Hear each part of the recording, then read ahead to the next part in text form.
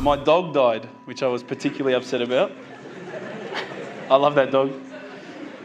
And sadly, I had a friend pass away. He had cancer, and I watched him slowly die over the period of about 8 months. I think at that stage I started to think to myself, everyone kept on telling me that God loved me, and I kept on thinking, God killed my dog. He doesn't love me. I'm going to find out for myself what the real truth is. The truth for myself anyway, as an Aussie, first thing I'm going to think of is go to a church. Everybody was singing so much, I couldn't believe it. I didn't know any of the words that anyone was singing. I didn't know any of the notes to hit or whatever. I felt pretty stupid. Beautiful teachings in the Bible. But I didn't find what I was looking for.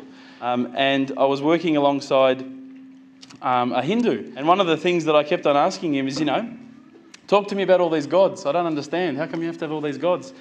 I said, but seriously, bro, what's the deal with the guy with the elephant head? Come on, he's got a few arms, he's got an elephant head. Come on, what's going on there? You've got lions' heads, tigers' heads, eagles' heads. They're all so much better than the elephant's head. Why did he pick that one? And he didn't find it very funny. I also investigated Judaism. But again, after I kept on asking questions, I just didn't find what I was looking for. Then I looked into Buddhism. Now, I really liked Buddhism. I thought this was great. You get to relax.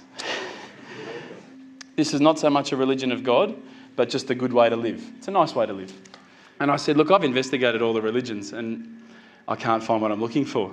And he said to me, well, what have you investigated? And I said, oh, well, look, I've investigated Christianity. I've investigated this ism, this, that, all the isms. He goes, well, what about Islam? And I went, Islam? Okay. Mate, they're terrorists. I'm not going to investigate Islam. They're crazy. No way, But lo and behold, alhamdulillah, I found myself walking into Preston Mosque one day. I was very nervous parking my car in the car park. I thought it might explode. I walked straight across the prayer rug with my shoes on. I walked straight past the brother praying. As he went into sujood, I almost stepped on his head. I had no idea, right? I walk across and I stopped. Abu Hamza came out of a door. That's the brother who just introduced us before, Samir. And I thought, this is it. I'm about to die. And we used to sit down and we'd talk about the different sort of questions that I had and the things that I wanted to know about Islam. They were very hospitable. I kept on getting cups of tea, biscuits. Now, no other religious sect had done this for me, right? So I was quite impressed. I'm not sure, I don't want to offend anyone again, but as an Australian, if you offer someone a cup of tea and they say no, you go, okay. These guys wouldn't take no for an answer. Would you like a cup of tea, bro? No, thanks, bro. Are you sure? No, I'm right. Are you sure, bro? I'll go get one. No, I'm right, bro. No, I'm getting one anyway. Sure, look, I'll just get you one, right? No worries, I'll get you one. All right, man, I'll take the tea, Subhanallah. When I was sitting down with the brothers from the mosque, when I would say, listen, I don't understand this. What about this? They would never just answer from their opinion. They would always pick up the Quran. They would open it up and it would be like, they're like human indexes. They would just, bang, page 142, read this. And I would read it and I would go, wow, that's beautiful. And I would say, look, where's all this part about killing people and blowing up cars? And I don't see that. Is it somewhere towards the back that I haven't read it yet? I can't find it. First impressions when I walked in were that these guys were terrorists. And I found nothing but the opposite. I found that they were the most hospitable, caring, nice people. I mean, these are guys that would say, do you need a lift home? Because they saw my car. Do you need a panel beater? Do you need a new motor? And I remember speaking to them and they said, look, Islam is not just a religion for yourself, it's also a religion based on a whole social community. So alhamdulillah, I started realising that Islam is not just about each individual, it's also about a community. I also asked questions about the hijab and why couldn't I wear it?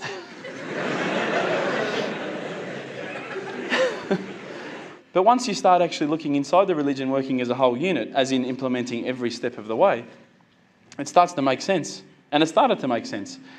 And I stopped and I thought to myself, look, this is the time. Tonight, Allah and me, we're going to have a bit of a conversation. We're going to bond. All I need from you, Allah, is just a sign. Just a little sign. Look, nothing too major, just maybe a bolt of lightning. Bolt of lightning for you, man. Come on, you created the earth. This is just a bolt of lightning. It'll be easy. So I sat there and I went, okay, go. And I swear to you, nothing happened.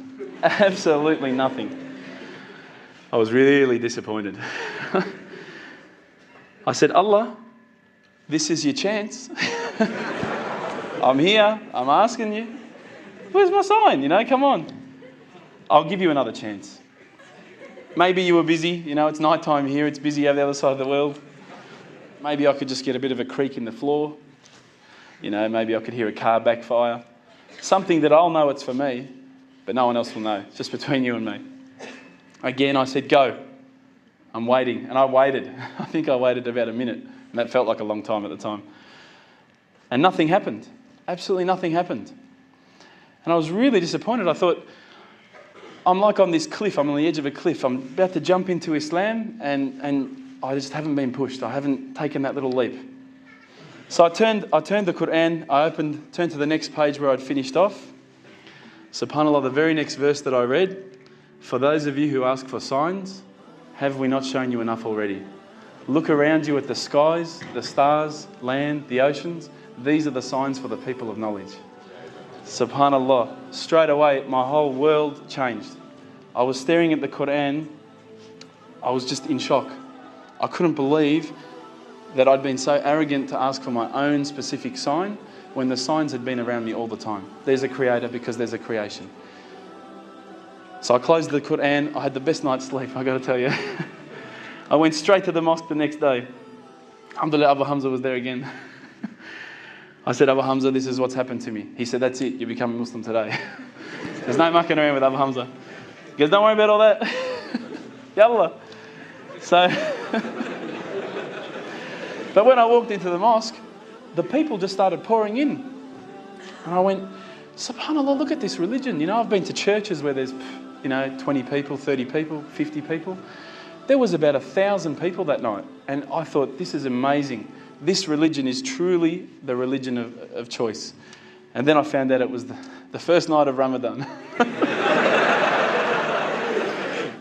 said, no, you've got to make shahada, we need witnesses. You've got to say these words. I said, can't you just let me do it in English? Have you seen the guys out there, man? They've all got beards down here. They're massive. You get these words wrong, I'm a dead man again, He goes, no, you have to say them. And trust me, bro. Trust me. And I did. And alhamdulillah, I did. I stood up in front of all the brothers and I, to be honest with you, I was looking across this sea of beards. I was mesmerised. I started to say the words and all the fear went out of my body and out of my heart. Ashhadu an la ilaha illallah wa ashhadu an Muhammadan Rasulullah. And I felt like a shower had been turned on and my whole body had been flushed clean. And trust me, I needed to be flushed clean. I was standing up there.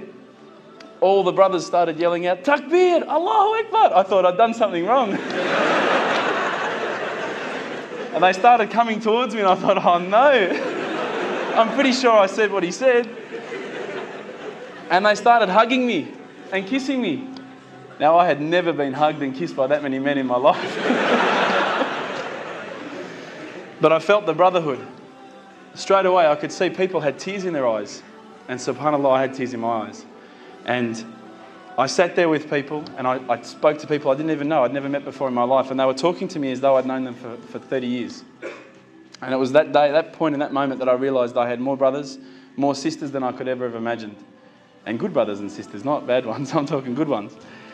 SubhanAllah, I sat there maybe, I don't know, I can't remember how long, just talking to people. They were asking me questions. I went home with such a beautiful feeling because I knew at that stage that I had a clean slate. If you haven't felt the feeling that I'm talking about, I sincerely hope it happens to you at one stage in your life. I encourage you to investigate all the religions, and particularly Islam.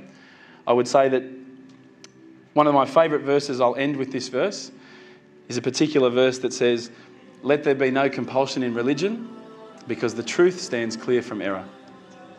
Assalamu alaikum.